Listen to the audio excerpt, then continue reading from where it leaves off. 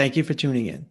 Professional development is critical to our success individually and organizationally, but how do we get better, develop others, and make sure the right people are promoted? As a leader, I learned this was often as much art as science, but I didn't realize just how much science was actually available to help me perfect the art.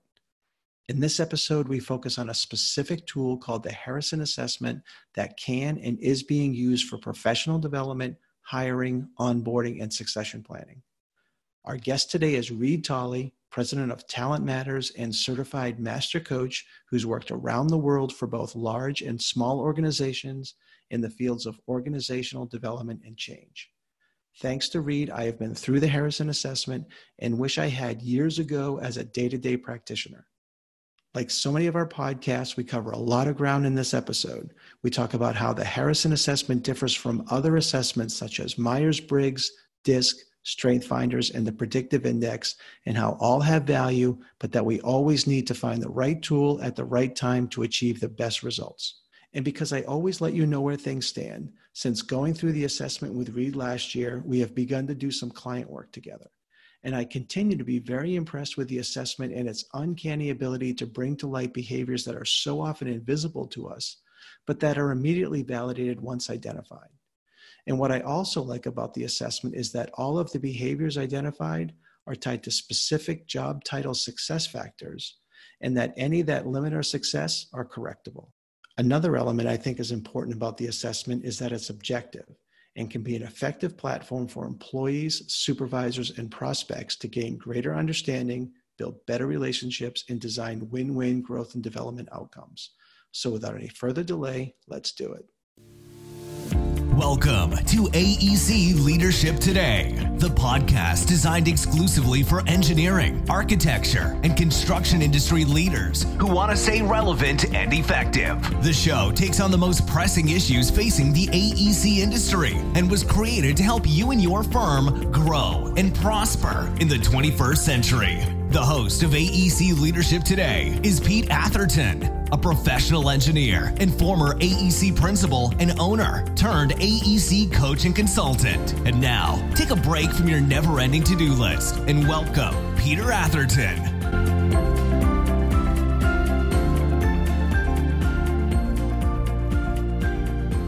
Hello, everyone, and welcome to another great episode of AEC Leadership Today. Today, we'll be speaking with Reed Tolley, president of Talent Matters, and we'll be talking about behavioral work assessments, particularly the Harrison Assessment. Welcome to the podcast, Reed. Thanks, Peter. Well, it's great to have you here. Really appreciate it. Before we begin, can you share a little bit about yourself, your career to date, how you became a master coach and certified in the Harrison Assessment? Yeah. Well, sure. So I'm a career human resources executive. I've actually lived and worked all over the world doing human resources work. A lot of my work has been in organizational development, organizational change, and training and education, and as well as a number of key HR generalist roles. I've coached executives my whole career. I formalized it about 4 years ago through the Behavioral Coaching Institute. It's one of the major accreditation bodies for professional coaches in the world. It was kind of a unique experience. I was living and working in Shanghai, China at the time, and I went through my certification there, and it was a very international group of expatriates as well as native Chinese executives. And so it's kind of a neat experience and a lot of work, but I'm proud I did it. Right, and you've worked for some major organizations that very well-known organizations, and now you're working with smaller firms also in the AE space and beyond. Yes, that's correct. In fact, the majority of my professional life before I formed Talent Matters was actually with a global manufacturer, the Goodyear Tire and Rubber Company, a great iconic American brand. Yeah, and it was through that you got to work around the world, like building different, staffing, or have you been in recruiting and retention or HR or a combination of both as you've traveled around the world to sort of help build that organization? Yeah, I throughout my career, I've kind of bounced between what we call HR generalist or HR business partner roles and more specialized roles in training and education and organizational development. I've been involved in 3 major factory startups, one in Napanee, Ontario, and one in Mexico, and one in Dalian, China. And the startups are just really challenging, neat assignments. Right. And how did you get involved with working with architecture and engineering firms? That's a great question, and I'm really enjoying my involvement in that industry. When I left Goodyear and formed Talent Matters, we create talent selection and development solutions for organizations, often on the Harrison Assessment platform. But when I first started Talent Matters, I'd already associated with Harrison Assessments International because I used them at Goodyear, and I started getting referrals from PSMJ to me for Harrison Assessments, and so I discovered there was a tremendous need and market, as well as A&E firms were very appreciative of my help and advice, and it's just grown from 5 years ago to the point where more and more of our clients are in the AE and C space. Mm-hmm.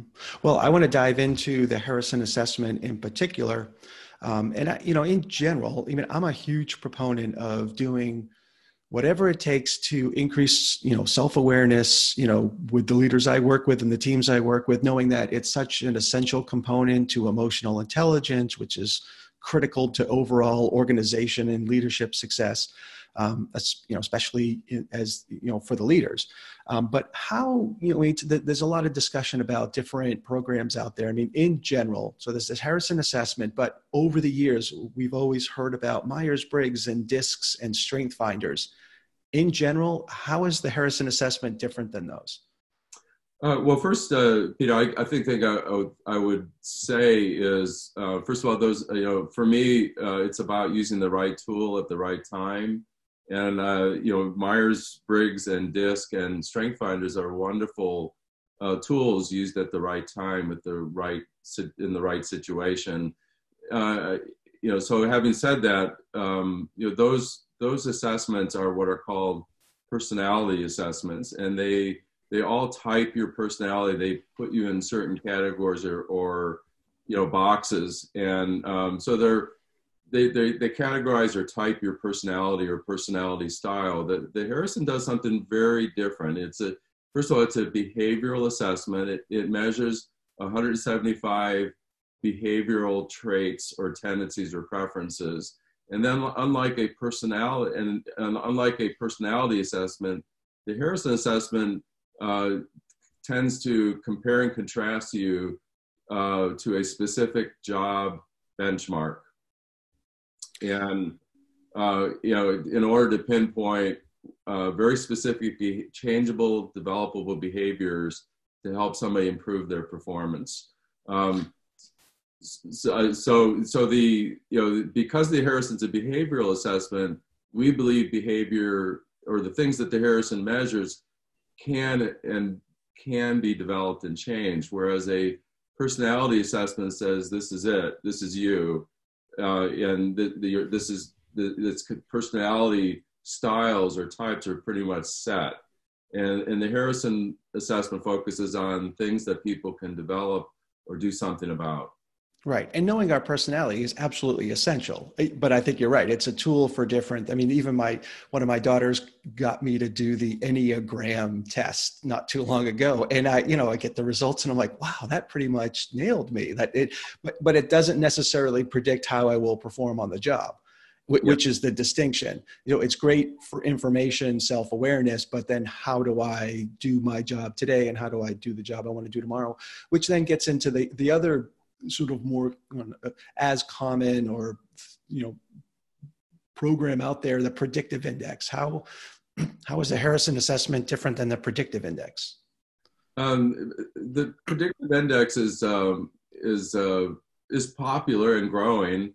The predictive index claims also to be a behavioral assessment. The big difference, as I understand it, is that the predictive index measures 28, it's either 24 or 28 personality or traits, whereas the Harrison measures 175.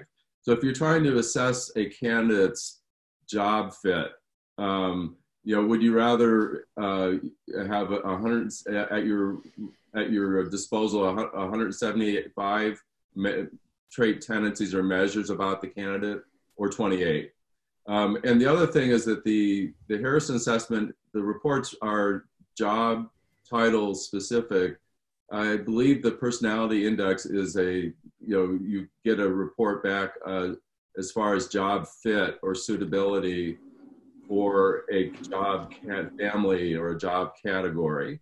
And so the Harrison is much more laser focused on a specific job title, and it measures many more things when you're trying, and that would really helps predict, job success. And that word predict is something I want to really hit on. At the end of the day, when you're using an assessment for selection, whether it's outside hire or for succession planning, or a key role in your organization, the real question is, does the assessment tool you're using, is it actually predictive? Is it really? And when you look back over history of using the instrument, is it really predictive of job success? So, and how long has the Harrison assessment been around, and who's using it? Is it just large? I mean, obviously there's a lot of companies using it, but has it been around a long time? Because you said you originally started using it when you were at Goodyear. Yes, I actually used it in our factory startup in Dalian, China, but and that's how I first discovered it. The Harrison assessment's been in business since 1985. We're a global organization. The assessment can be taken in over 40 languages currently.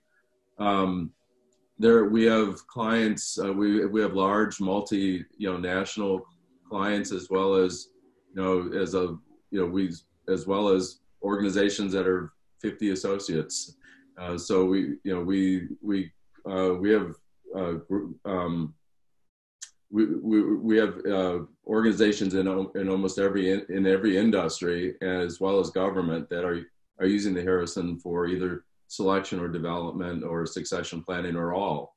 And is that how you see it working in the AEC industry? So if you look at some of the clients that you're working with, how are AEC firms using the predictive assessment? The Harrison assessment. Thank you for that correction.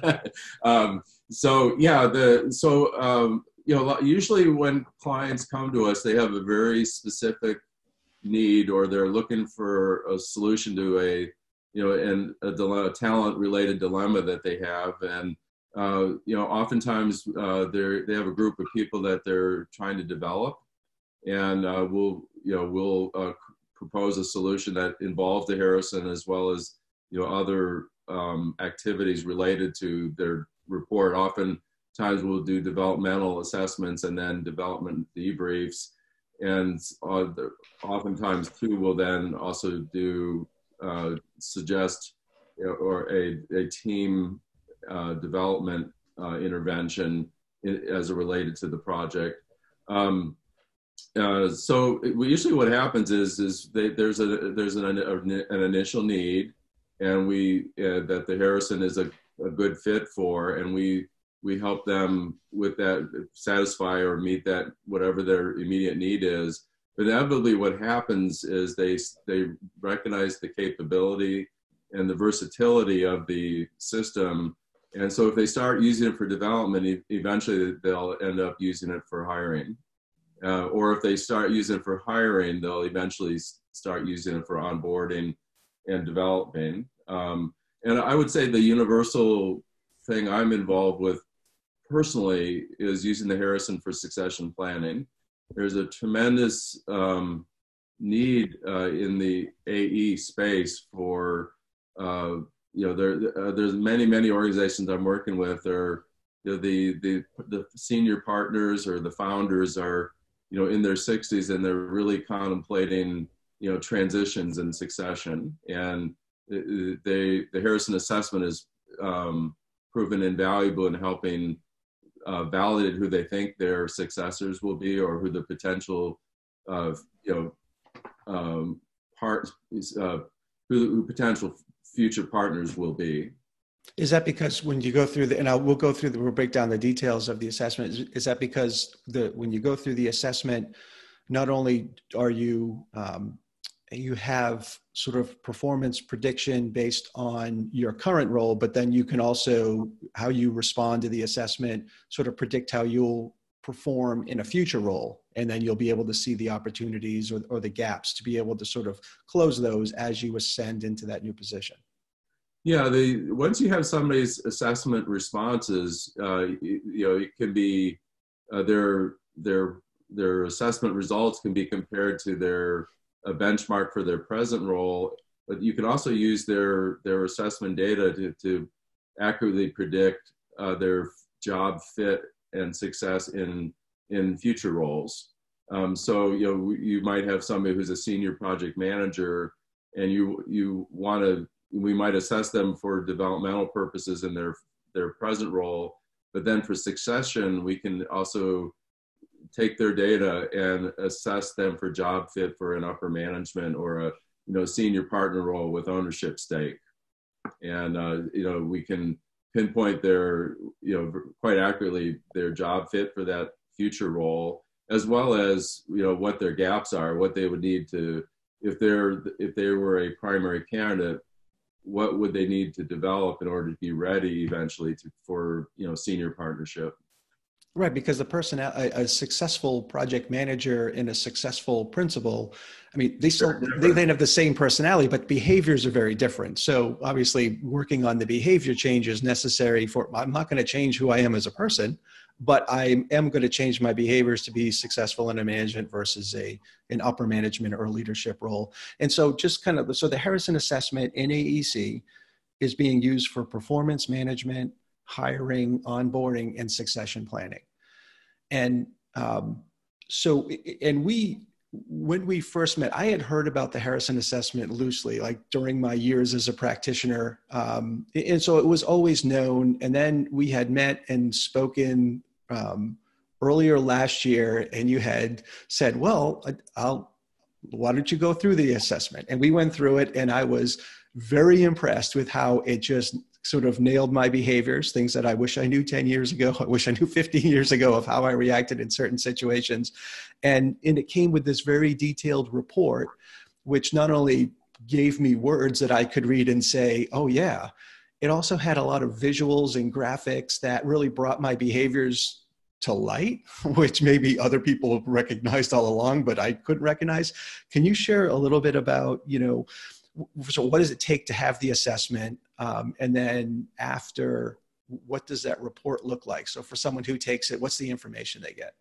So when you take the assessment, first of all, it's not very, I think you will agree, it's not very painful. It's a 20-minute, it takes about, for most people, it takes 20 to 30 minutes. And that's important if, for employers that it doesn't take too long and it's not too painful, because you don't want to risk losing candidates, to abandonment because they're frustrated with the assessment. So when people take the assessment, it's really a work preferences questionnaire.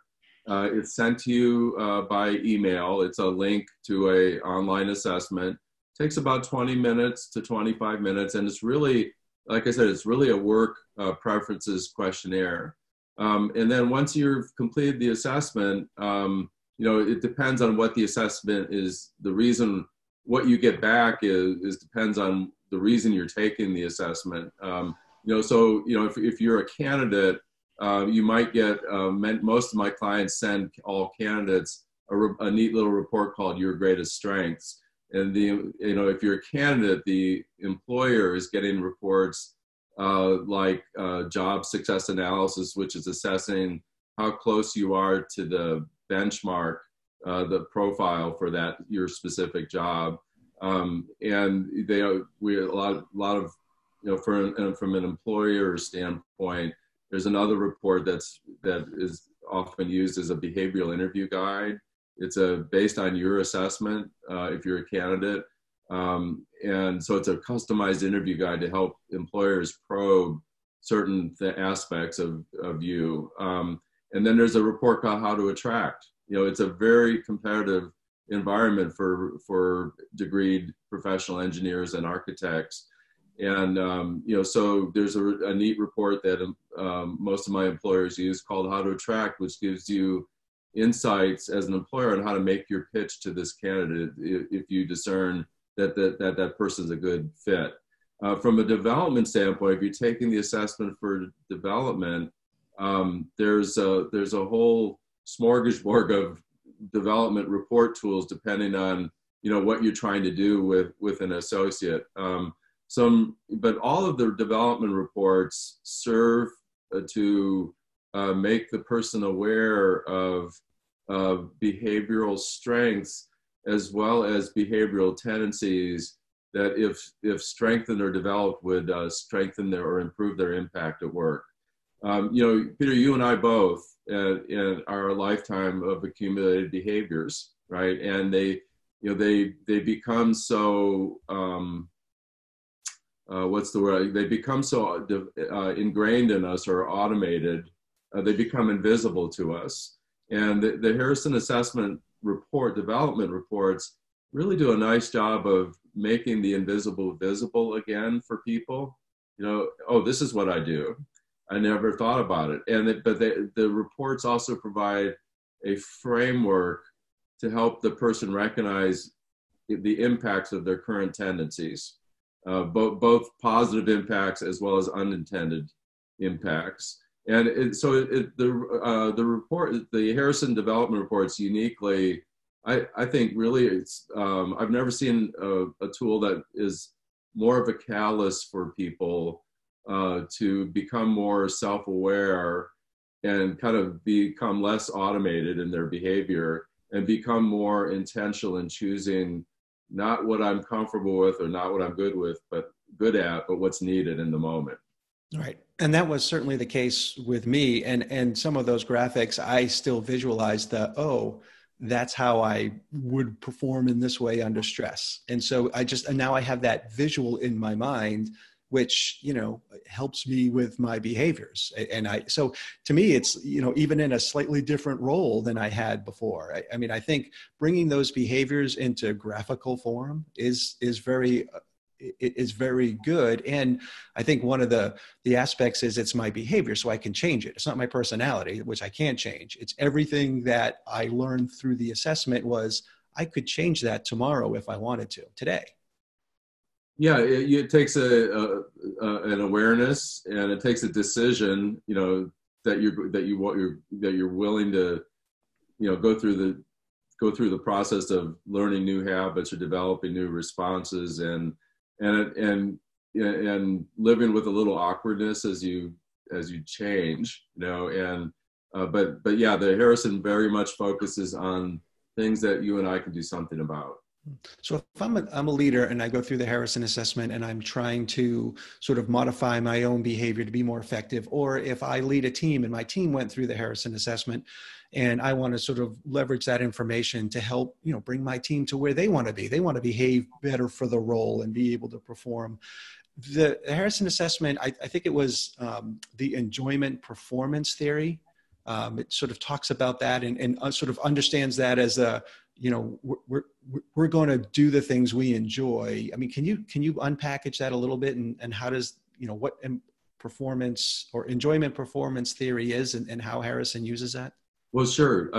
There's actually kind of two constructs that behind the Harrison assessment. And you mentioned the first one. It's called enjoyment performance theory, or I kind of talk about the enjoyment performance connection. And it really rings true. It's kind of, in some ways, some levels copyrighted, common sense, but Harrison, Harrison has proven this over and over again, that things that we enjoy, we repeat. And it's those things that we become very accomplished at, and they get reinforced. You know, the things that we enjoy and repeat and get good at are the things our colleagues appreciate about us. We get recognized, that those things get reinforced, which kind of reinforces our enjoyment. So we kind of, you know, if you can visualize a spinning wheel, you know, we get this virtuous cycle of things that we enjoy, we keep gravitating towards, we get better and better at them, we get recognized for them, and it, you know, it's just this spinning wheel that goes on and on and on. And, you know, so Harrison's proven over and over again, things that we enjoy, you know, those are the things that we become very, you know, accomplished at. And likewise, we all have the kind of reverse going on, you know, things that we don't enjoy, we tend to avoid or put off or do only when we absolutely have to. And it's those things that we remain less developed at. I always use the analogy of writing, you know, with my opposite hand. I can sign my name left-handed. I'm a righty, but when I sign left-handed, it's really awkward. It's really slow, and my signature left-handed is really ugly.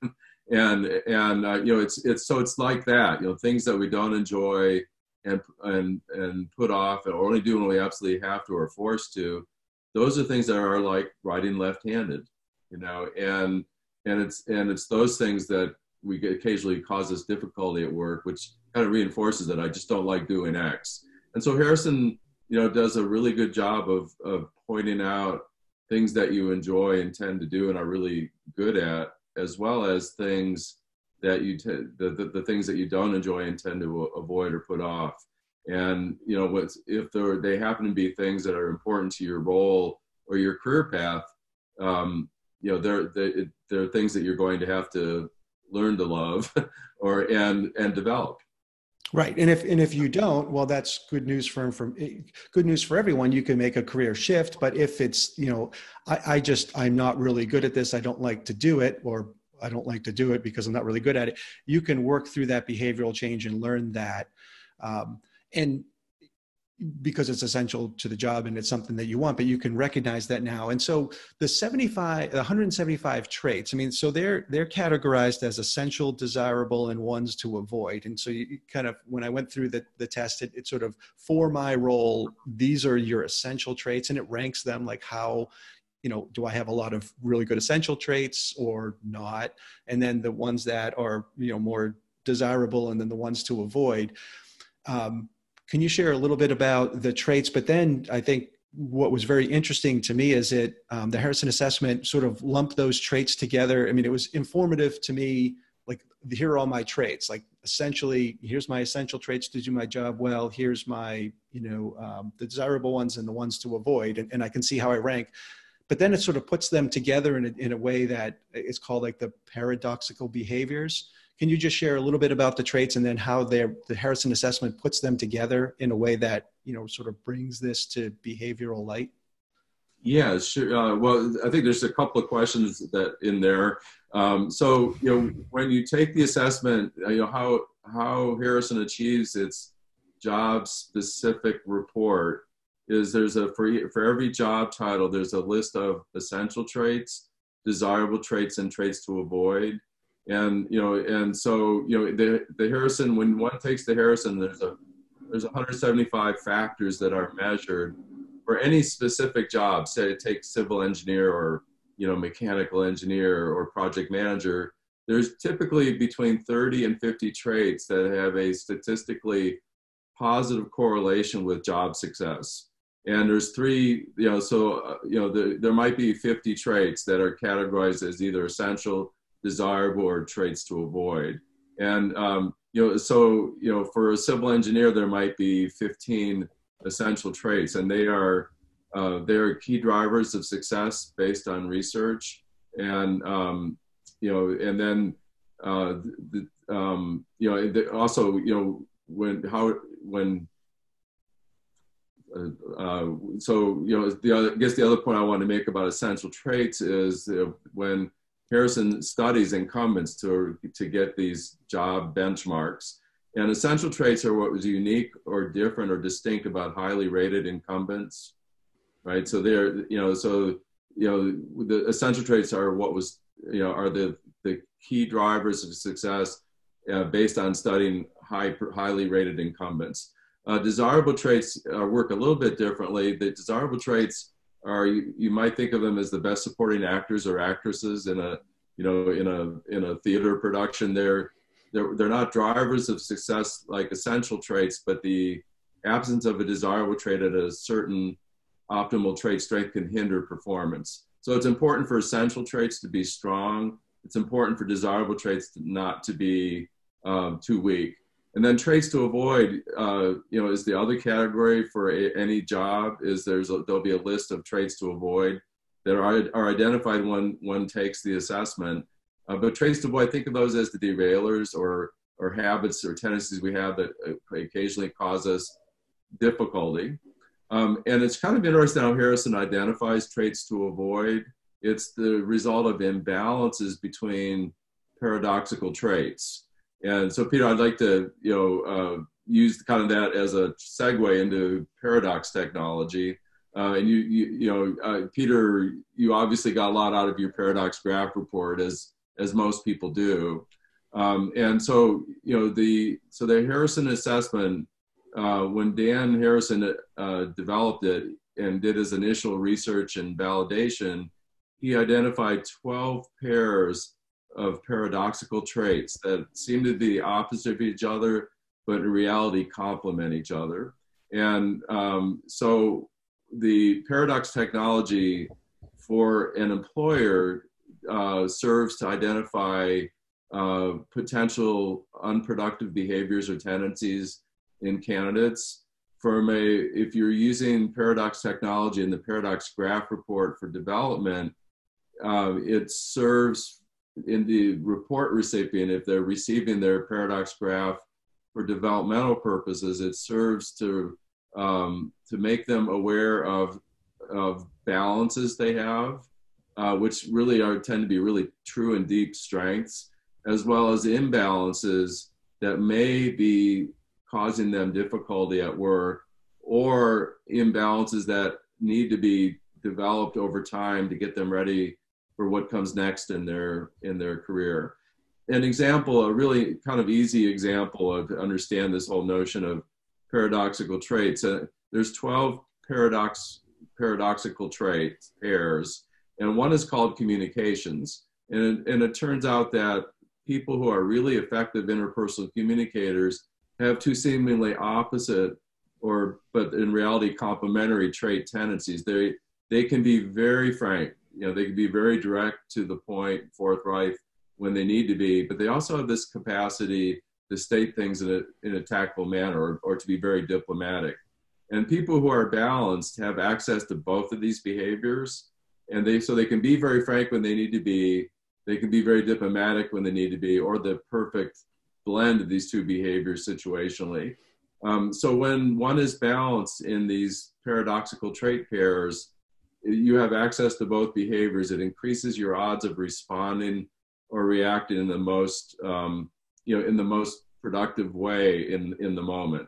Right. And if you were too frank, you can turn people off. And if you were too diplomatic, you just don't get things done. Yeah. In fact, if we could show a paradox, the communication paradox graph, being too frank is labeled, or using frank all the time.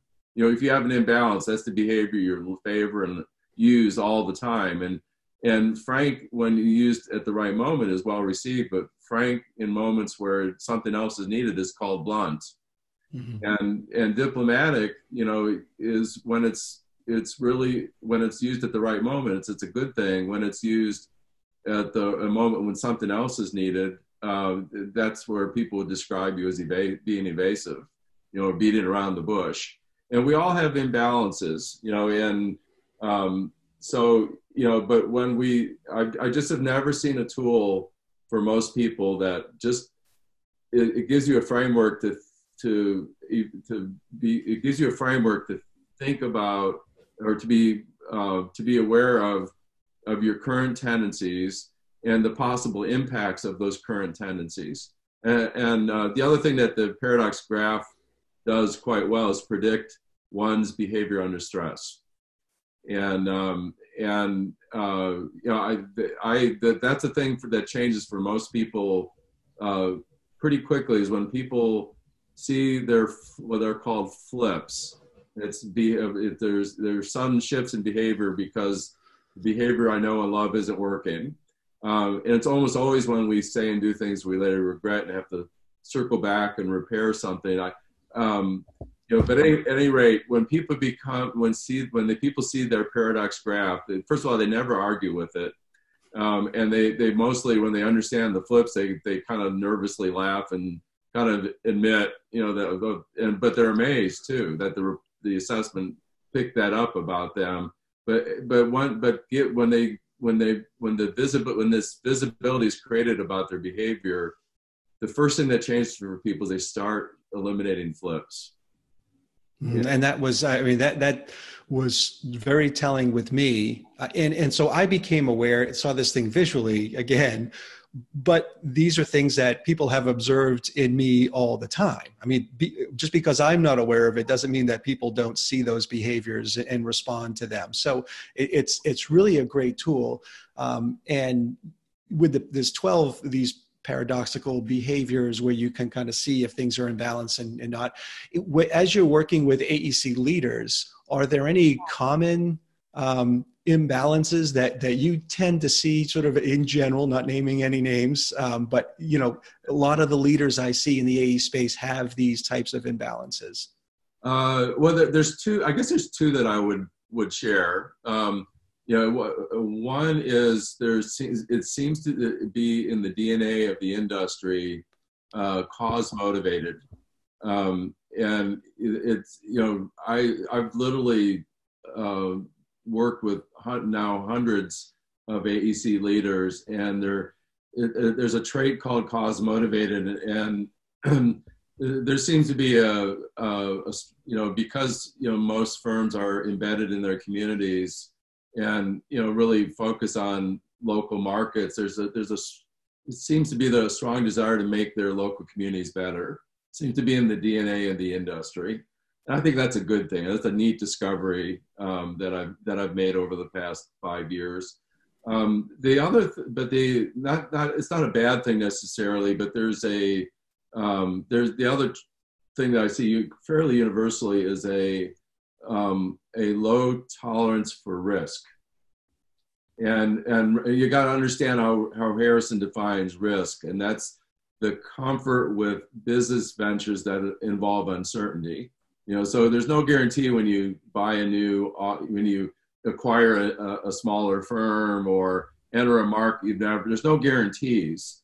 And, so this imbalance that I see is a tendency for high, the tendency to focus on what could go wrong, the analyzes pitfalls, and very much a low tendency to be comfortable with business ventures that involve uncertainty. And I know where it comes from. It comes from the engineering training, and engineers are trained to identify and mitigate risks in their designs and their solutions. And it serves them well as engineers. And I always tell people I'm really glad that the bridges I'm driving over were designed by engineers who were high analyzes pitfalls, really 4x failure design parameters, et cetera. Where that training gets in the way is when an engineer suddenly is a business manager, and they're suddenly responsible for profit and loss for the markets they serve. That engineering aversion to risk, when it carries over to the business conversation, that can really inhibit a firm's growth. That's one of the things that I see over and over again. And the other thing I've had this conversation with a number of leaders that I'm coaching is, right now times are good.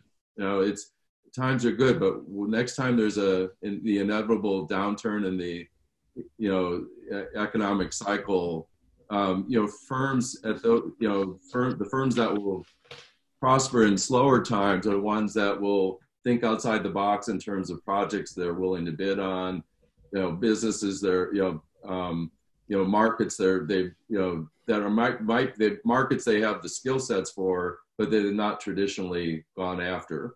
And so a leader who's at least moderate in risking may survive the next downturn, or may guide his firm through the next downturn better than somebody who's very low on risk. Right. And I see that play out in some of the strategic planning that I do with firms, where, looking for, better visioning and strategic planning really sees those opportunities, and sort of speaking the difference between managing and leading, managing the status quo and leading into something new, and then just designing ways to take those smaller steps to realize greater results. I mean, understanding that our nature is to be conservative for very good reason. Yep. That how do you design the process to be able to, in recognizing that, take those steps, but taking those steps to a better place. And so that understanding that tendency, and in leadership teams, is it just the top leader? Is it the top two leaders, and everyone else has a little bit, more, they're open to risk? How does that play out in the team, and who's making the decision? So kind of understanding the team can maybe help dictate who is in charge of what aspect of implementing the strategic plan. Yeah, and a great point. In one of the neat things about the Harrisons, there are team reports. So, and I work with leadership teams all the time on what we call the team paradox graph, and that's one of the conversations we have.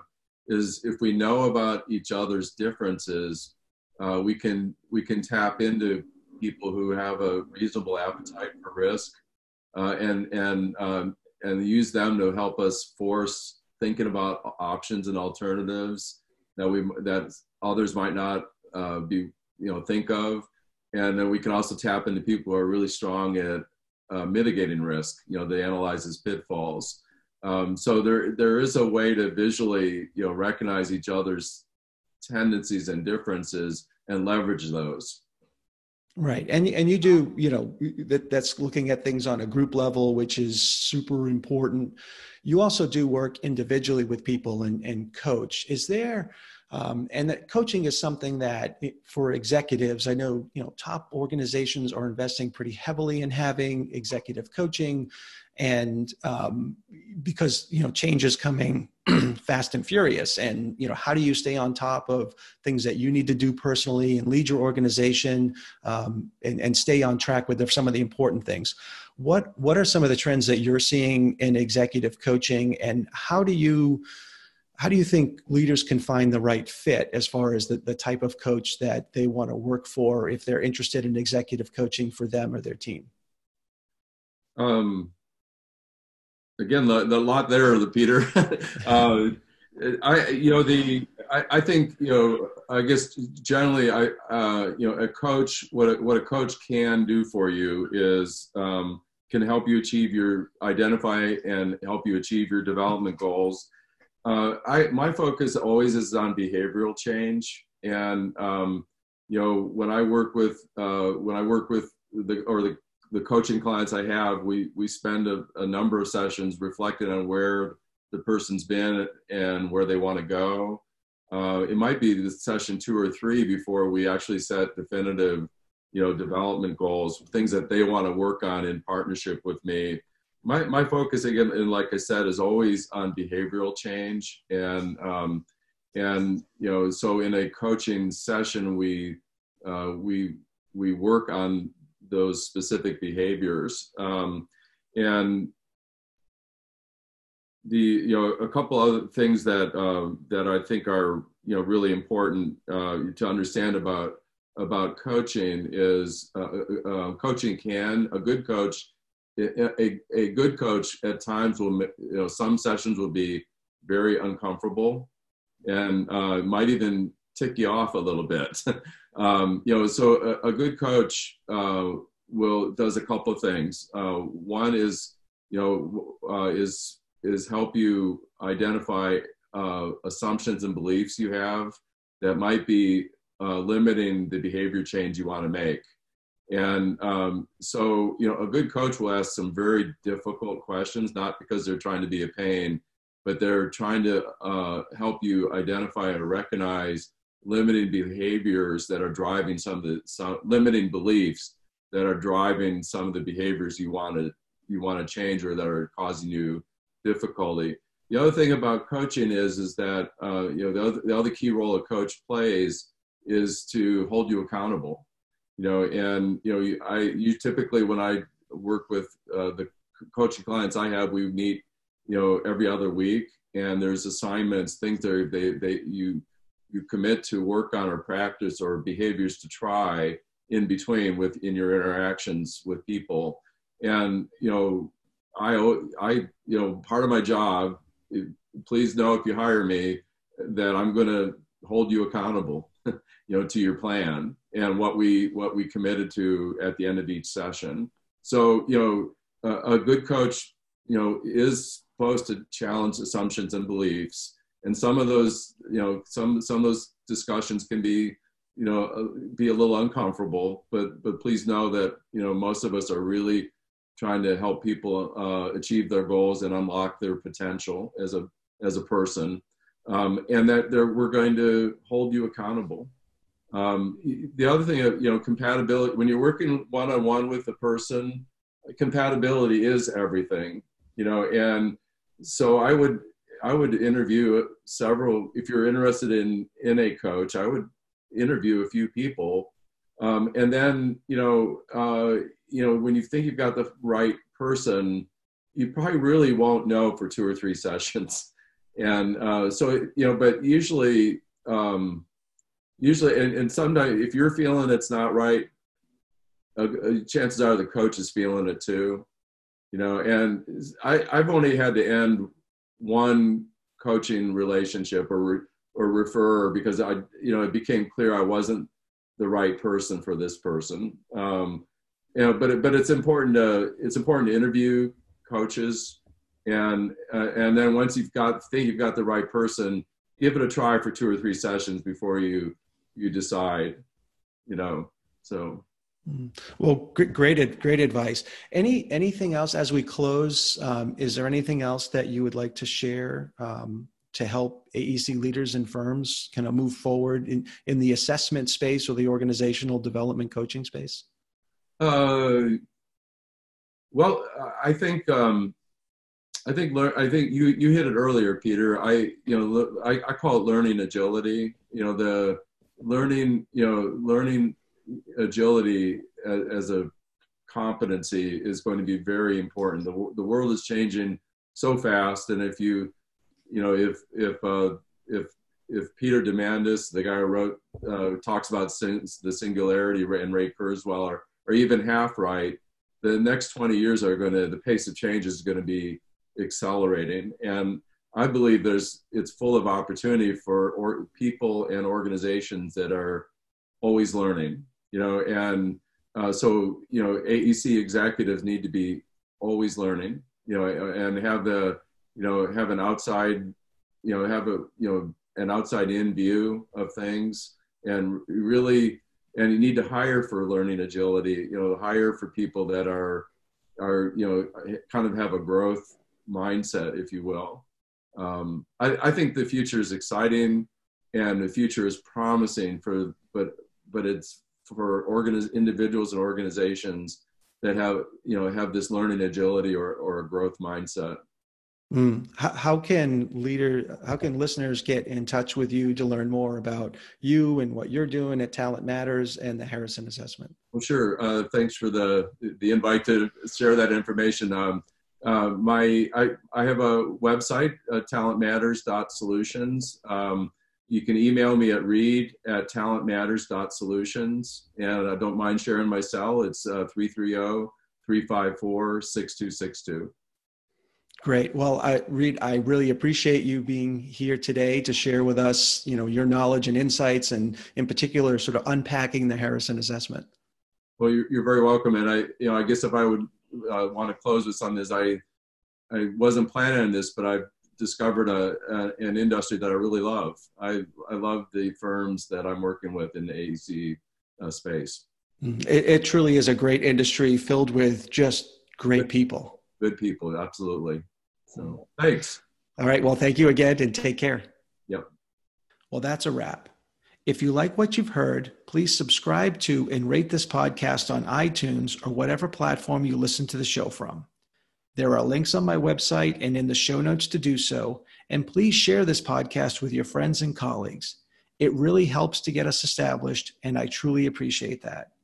It also helps get the word out so that together we can collectively grow and positively impact the lives of others, both inside and beyond our organizations. So thank you.